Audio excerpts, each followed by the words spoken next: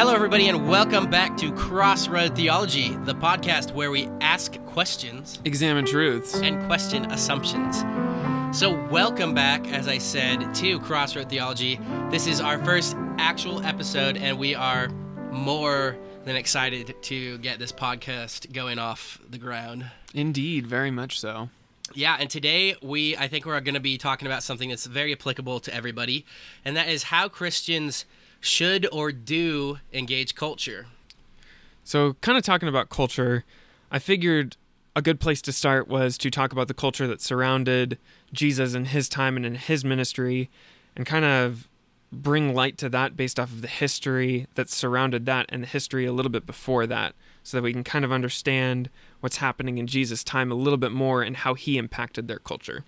And once we understand that, then I think we'll be able to better understand how we as modern-day Christians can influence our culture. Well, I would totally agree with that, Tyler. So anyways, the first part of this history that we wanted to go over was the Maccabean Revolt. Now, the Maccabean Revolt was just a revolt where Israel got their land back. And I think that's where the Hanukkah tradition comes from, isn't it? Yeah, it is, actually. Hanukkah is a Jewish holiday where they celebrate them getting their land back from Rome. And one of the reasons why they celebrate it is because after 8 days of fighting, the lamps in the temple were still lit, which is a crazy miracle if you think about it, because all of the lamp oil would have been pretty much burned by then. So the lamps were still going at the time of their independence. It's a Jewish miracle. That it is. So Israel learned their lesson about kings and about corruption in that sense. And so they decided to look back to Torah, the first 5 books of the Bible, to find out who their leaders should be. And in digging through that, they decided to make the priests, the descendants of Levi, and in that lineage, the descendants of Zadok, their leaders. In Torah, if you are a Levite, you are considered to be a priest. You must be a priest. It's what Torah commands, and it's what the Jews say that God commands of them. However, within a very short period of time, I believe it was only about 30 years, they had succumbed to another popular belief of the time, which was Hellenism, and that was kind of the culture that surrounded kind of the outside of Judaism at the time, but a lot of the priests really enjoyed Hellenism and the pleasures and the other stuff that it brought. And so a lot of the priesthood decided to adopt Hellenism as their own sort of belief set. And so they kind of succumbed to that. And what Hellenism is in short, basically Hellenism takes God out of the center and puts man in the center. So instead of saying like I serve God, it's more like everything serves me. That's a very oversimplified version of it, but that's sort of the idea behind it. So amongst this culture and the mixing of the cultures of Judaism and Hellenism, we see 5 groups that appear in Judaism at the time. The first is the Sadducees. Now, the Sadducees were the appointed priests of the time, and unfortunately, because of Hellenism and the surrounding adoption of Hellenism, they were very corrupted. However, something good that the Sadducees did offer, and as little as they do offer, they still were ordained by God to be in their position. And so the one really good thing that they did have was that they were appointed by God to be in the position to do some great good. Unfortunately, they just took it and did some great evil with it. Now, if you agreed with everything that the Sadducees were doing, but if you weren't a Levite, you were a Herodian, named after Herod the Great, or Herod the Wicked, if you will. Now, Herodians were those who kind of compromised with Hellenism quite a bit and allowed a lot of like Hellenistic ideas into their own life and into their own Judaism. A lot of Herodians would have really liked the healthcare system that Rome offered, and so they would go to this hospital in Asclepius and go and worship this god Asclepian before using the Asclepius. Now, that was Rome's decree. In order to use that healthcare system, you had to worship this god in order to do that. And so they'd kind of logically make a jump saying like, oh, I'm not really praying to this god. I'm just, saying some words, but God really knows my heart. So kind of on the opposite end of this, Pharisees and Zealots were part of one group called the Hasidim. But Pharisees were very committed to the text. You would not see them in the Asclepius or any sort of like Roman offering or temple area where you could get like healthcare or food or anything like that. They were very much committed to the text. However, when they saw Herodian, they had no compassion. When they saw a Sadducee, they had no compassion. And when they saw a Roman, they had absolutely no compassion. They did not like anybody outside of their sort of sect of Hasidim, or anybody else who really wasn't as committed to the text as them. Now the Zealots, that second part of the Hasidim, were very zealous. They had quite a bit of passion for the Lord and for what they thought his will was. Unfortunately, they took to the sword to fulfill what will they thought the Lord had. And so they committed some acts that, to be honest, a lot of us would have considered terrorism, even back in the day, like even back in their day, and back in today's days. If we were thinking about terrorist acts, a lot of the assassinations and a lot of the things that they would have done would have been considered and are considered by our day and age terrorism. Now, the Essenes were the last of these groups, and they were the most committed to the text. They would write it out, they would speak it, they would do everything in their day by the text. However, they fled to the Judah Mountains. They were basically isolating themselves from society and secluding themselves from anybody else. And so, while they were very committed to the text and very committed to presenting, what they thought would be the best life possible, and that was completely committed to the text, they were so secluded that nobody around them, or nobody was around them, nobody could even see them. All right, Chris, well, thank you for doing that, and thank you guys for hanging in there. I know the history sometimes can be a little tough to follow, but I promise you that it's going to pay off. So before we move on to how we apply all of this and look at how we engage the modern culture as Americans and westernized people, I'm going to have Chris just run through a very simplified list of all of those 5 different Jewish populations.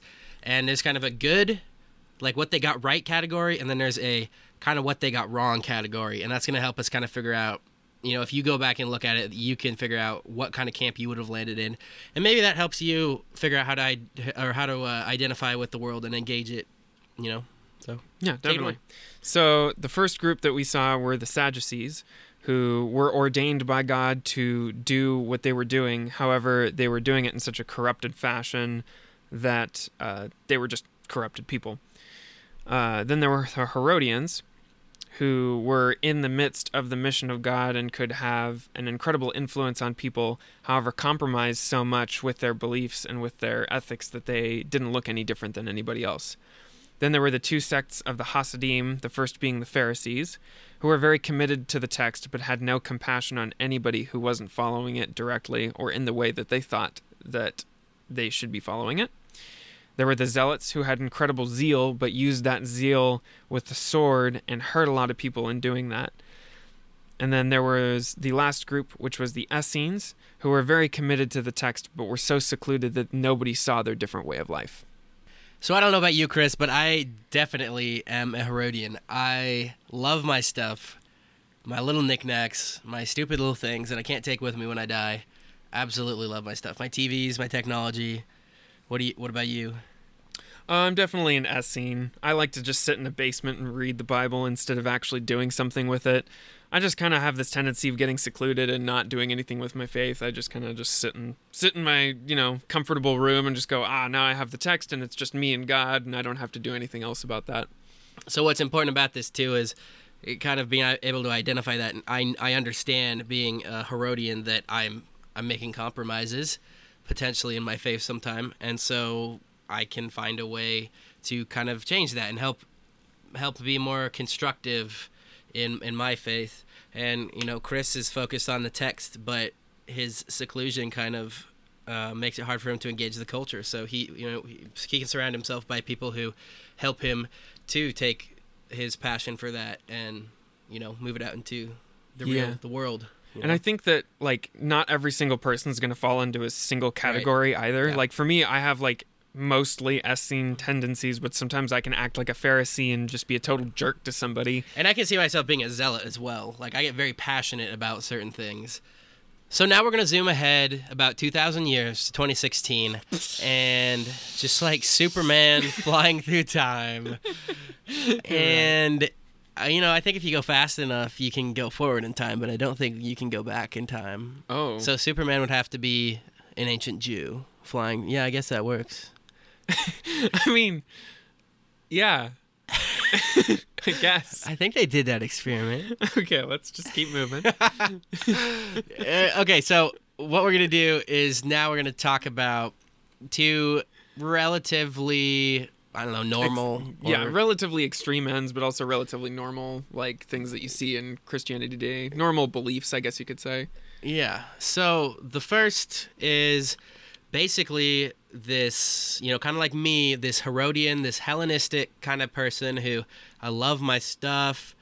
I love to be wealthy someday. I love my Social Security. I mean, if you haven't caught on yet, Herodianism and Hellenism is kind of the American dream. So we're right in the thick of it. Nothing much has really changed over these 2,000 years, and there's kind of something interesting about that gives us the ability to, we're kind of like God's spies in society. So the Jews were called to follow Torah and all those laws because God wanted them to look different to a world and show the world that their God is different. And as a Gentile, as a Christian, we don't have to follow those laws. So we kind of get to like go undercover in society and change it from the inside, which is awesome. But that's the Herodian thing, is that we're on a mission, but sometimes we make compromises. And so we're going to talk about that in a little bit. Yeah, something interesting that I see a lot when I'm kind of interacting in the church is I see kind of this group of people that sometimes they kind of take both a Herodian and a Pharisaic sort of route to their Christianity. And when they're in church, they're sort of Pharisaic in the sense of, oh, you can't do this, oh, you can't do that, you aren't walking in your Christianity right, you aren't doing this right, you aren't doing that right.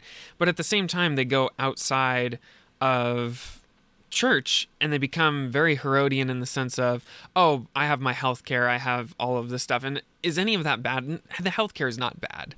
It's not a bad thing to have insurance. It's not a bad thing to do things like that. What I'm just saying is sometimes I think we miss the forest for the tree, or is it the trees for the forest or the forest for the trees? I couldn't tell you. I think it's the trees for the forest.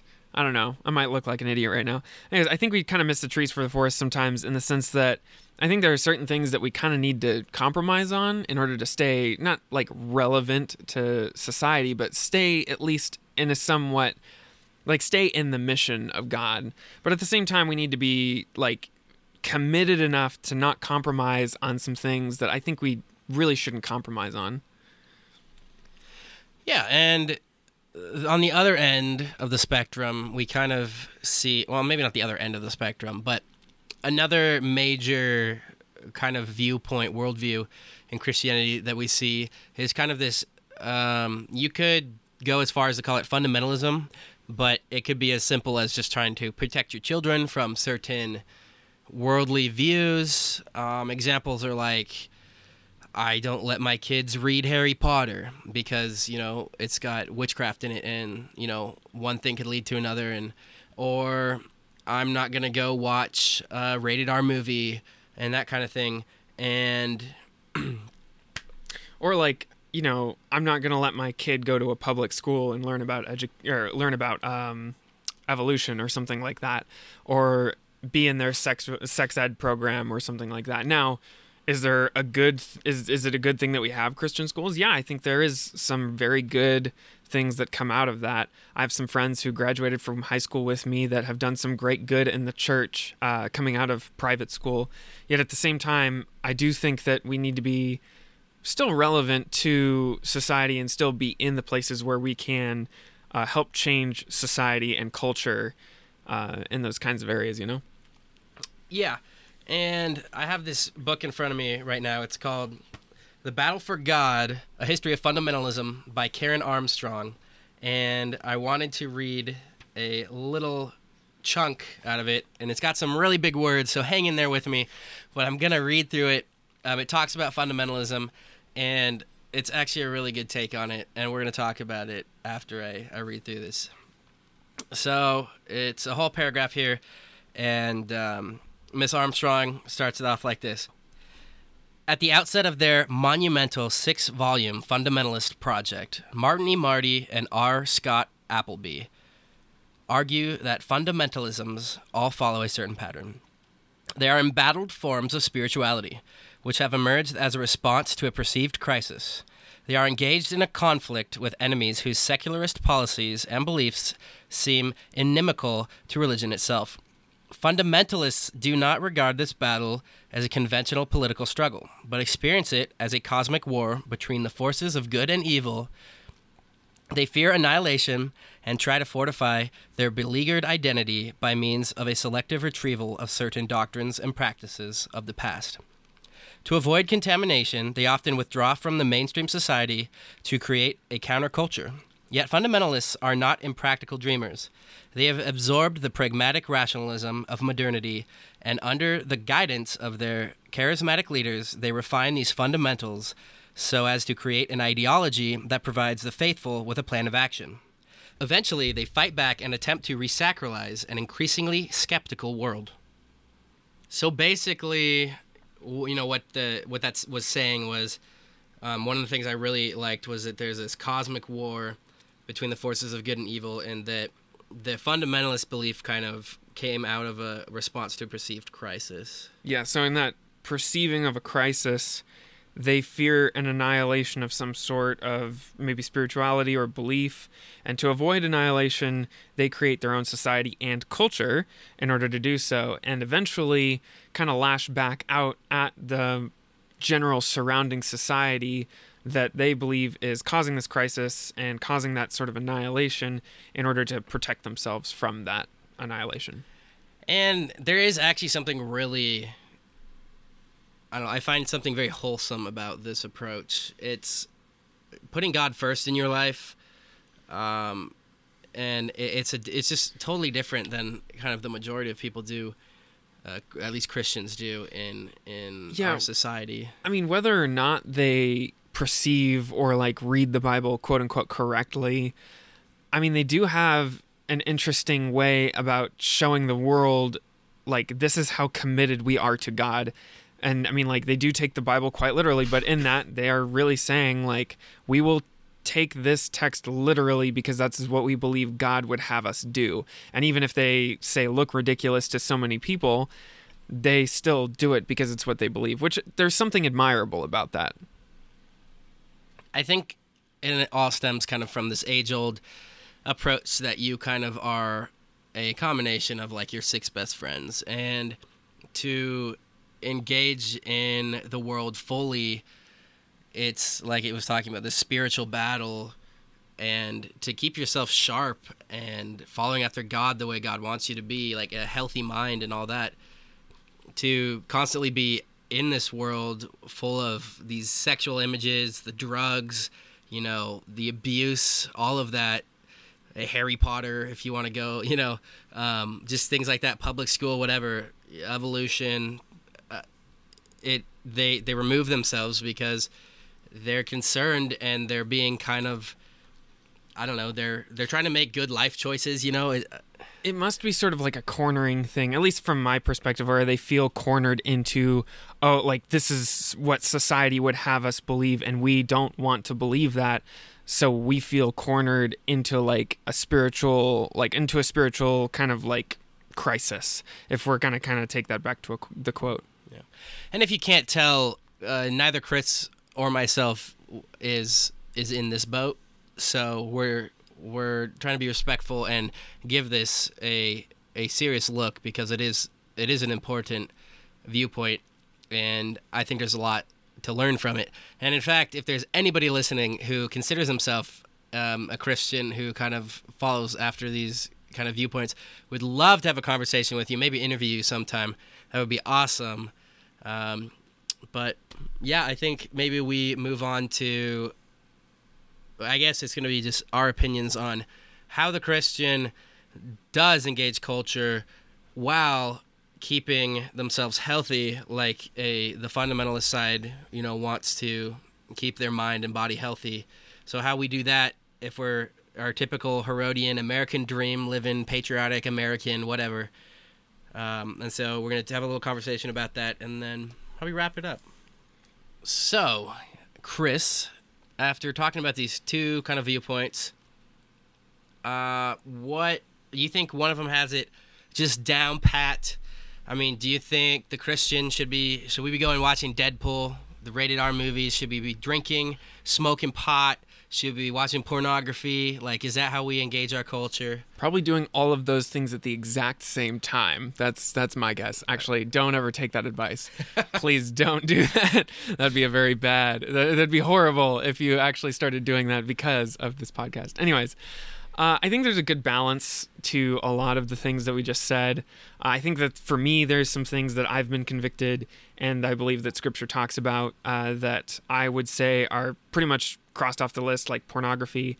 I think that, the abuse of another human being, whether that's vocal or mental or sexual in any sort of way, or just taking them down to the means of being an animal or just fulfilling some sort of need is wrong. But let's take alcohol, for example, because alcohol is a pretty big split issue in the church. And so for me, I actually quit drinking for about a year, 6 months to a year, because I couldn't stop binge drinking, and I was in a very unhealthy place with that. So for me, I decided to quit because, again, I wasn't in a healthy place. And after a while, I started to learn how to drink again in social surroundings where I wasn't binge drinking or hurting myself or hurting other people doing that. And so after a while, I actually started, learning how to enjoy my favorite beverages again, partly because I think that partly I think that all of these things are meant to be taken on a case-by-case basis for people, and no one really big no one big idea is really going to fit every single person. And I think we all need to take a step back with a lot of these issues and go, is it making me a better person? Am I staying the same, or am I becoming worse? And there's you can do whatever you want with those. If it's, if I'm becoming a better person because of it, but I just think I need to give it up for a while because I'm tired, didn't do it. And give it up for a little while. If you are, staying kind of stagnant with it and want to keep it or let it go, that's good. But if you're becoming a worse person because of it, I just think you need to let it go. I know I did for a long time. Again, and it was with drinking. I had to let that go for a long time. But I think I became a better person because of that. And I've learned to become a better person even still while enjoying the occasional beverage. Yeah, I think you hit the nail on the head, Chris. These are all... Every one of these issues are kind of a case-by-case basis. If there's something that you can't reconcile with in your walk with God, then you should probably kind of have a conversation with yourself about, where to go from there. If I go to see an R-rated movie, there's probably nudity in there, whatever. If I can honestly say to myself that is affecting who I am as a person, changing my walk with God, then as much as it pains me that I can't watch Deadpool as many times as I want to, which is probably just the once. I didn't think it was that great of a movie, but... I think you're going to tick a lot of people off by saying that, by the way. I watched Deadpool. I'm sorry. No, I mean by saying it sucks. It sucked. Wow. Okay, it didn't suck that bad, but I don't really need to watch it many times. Moving on. If you have something that is seriously going to affect you, like alcohol, as Chris was talking about, can I walk with God and binge drink, every other night? Probably not. Can I, this is a big one that a lot of us struggle with. Can I watch pornography and consider myself in a healthy place with God and even just people around me, So it's a case-by-case basis, and even based on the viewpoints that you grow up with, we talked about those two different views, a more fundamentalist viewpoint and a more Herodian style kind of Hellenistic viewpoint. We're all going to have different viewpoints on what we think other people should believe. And that's great. And it's this is one of those topics that we are free to talk about and discuss amongst each other in a civil way. And I think when we do that, we will grow and become better people. So in wrapping up our show today, one of the things that we want to start doing is at the end of every episode asking, is this topic a matter of salvation? So is the way that we engage culture and interact with culture something that we all have to come to a precise agreement on? Chris, what do you think? Well, I don't particularly think that we all need to come to an exact consensus on any of what we've talked about today in order to make it sort of a salvation issue or anything like that. I think many people can have many different opinions and have many different things that they can do that other people per se can't, and still, be saved by God and saved by Christ. However, I do think that there are some boundaries to that, where if you're considering yourself a Christian and just going out and partying all the time and hurting other people and hurting yourself, maybe with some sort of drug abuse or alcohol abuse or just abuse in general, I think that there needs to be a serious reevaluation of your faith and serious reevaluation of how you treat the people around you and how you treat yourself. And, that's sort of on the Herodian end where it's like, oh, I'm just going to compromise absolutely everywhere. I think if we compromise absolutely everywhere, we miss the mission of God. But also at the same time, if we're very willing to condemn somebody for having one mistake or one misstep, I think, again, we're looking at, we're missing the plank in our own eye, and we're looking at some sawdust in somebody else's. And so I think that there's, I don't think this is a salvation issue, but I think that there's definitely some incredible room to grow on both ends, just from looking at like both sides, from the Herodian perspective and from the Pharisee kind of perspective, I guess, because those are the two most common that I see in the church, where if we're compromising way too much, I think that we can stop compromising a little and start having a little bit more of a boundary, and we can loosen up some of the boundaries kind of in a sense of no compromise, no compassion for anybody outside, and go, you know what, we'll let these people in and we're going to help them learn how to get to a better place. Yeah, and I think I would agree with that. I definitely don't think this is a matter of salvation. In fact, if you are surrounded by a group of people who completely agree with you on every single one of these issues, maybe it's time to go find, someone else who might disagree with you, because I think the minute you stop learning is the minute you find yourself surrounded by a group of people who completely agree with you. So, yeah. And the minute you kind of find yourself stuck in a place where like everybody's agreeing with you and you're comfortable, I don't think God works as well through that than with the uncomfortability. And for me, I've had some friends in my past who have really challenged me out of, because I was so different than them and they were so different from me. They forced me to see a new perspective, and I saw God through their perspective, and they've seen God through my perspective. Yeah, so hopefully this conversation leaves you thinking about some of this stuff. This wasn't, it's our first episode, so this isn't a super tough topic today, but I hope you guys got a bit of a taste for what our show is going to be like. It's a little bit rough around the edges because this is our first episode, and I think the more we put out, the more comfortable we will get, the more awesome these are going to be. And I just really hope that you guys hang in there and give us a listen every time we put these podcasts out. And there's a couple people we have to thank before we end the episode. I want to thank Ben Wiedebeck for supporting us. He gave us some money to help us get off the ground here.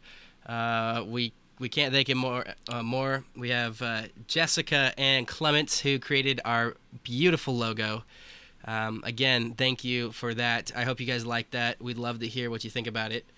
And you can find us on Facebook, Instagram, Twitter, and Patreon. We have a Patreon, so if you guys feel like supporting us and helping us give you some more content, better content, we could definitely use an extra microphone. We're recording on one mic right now.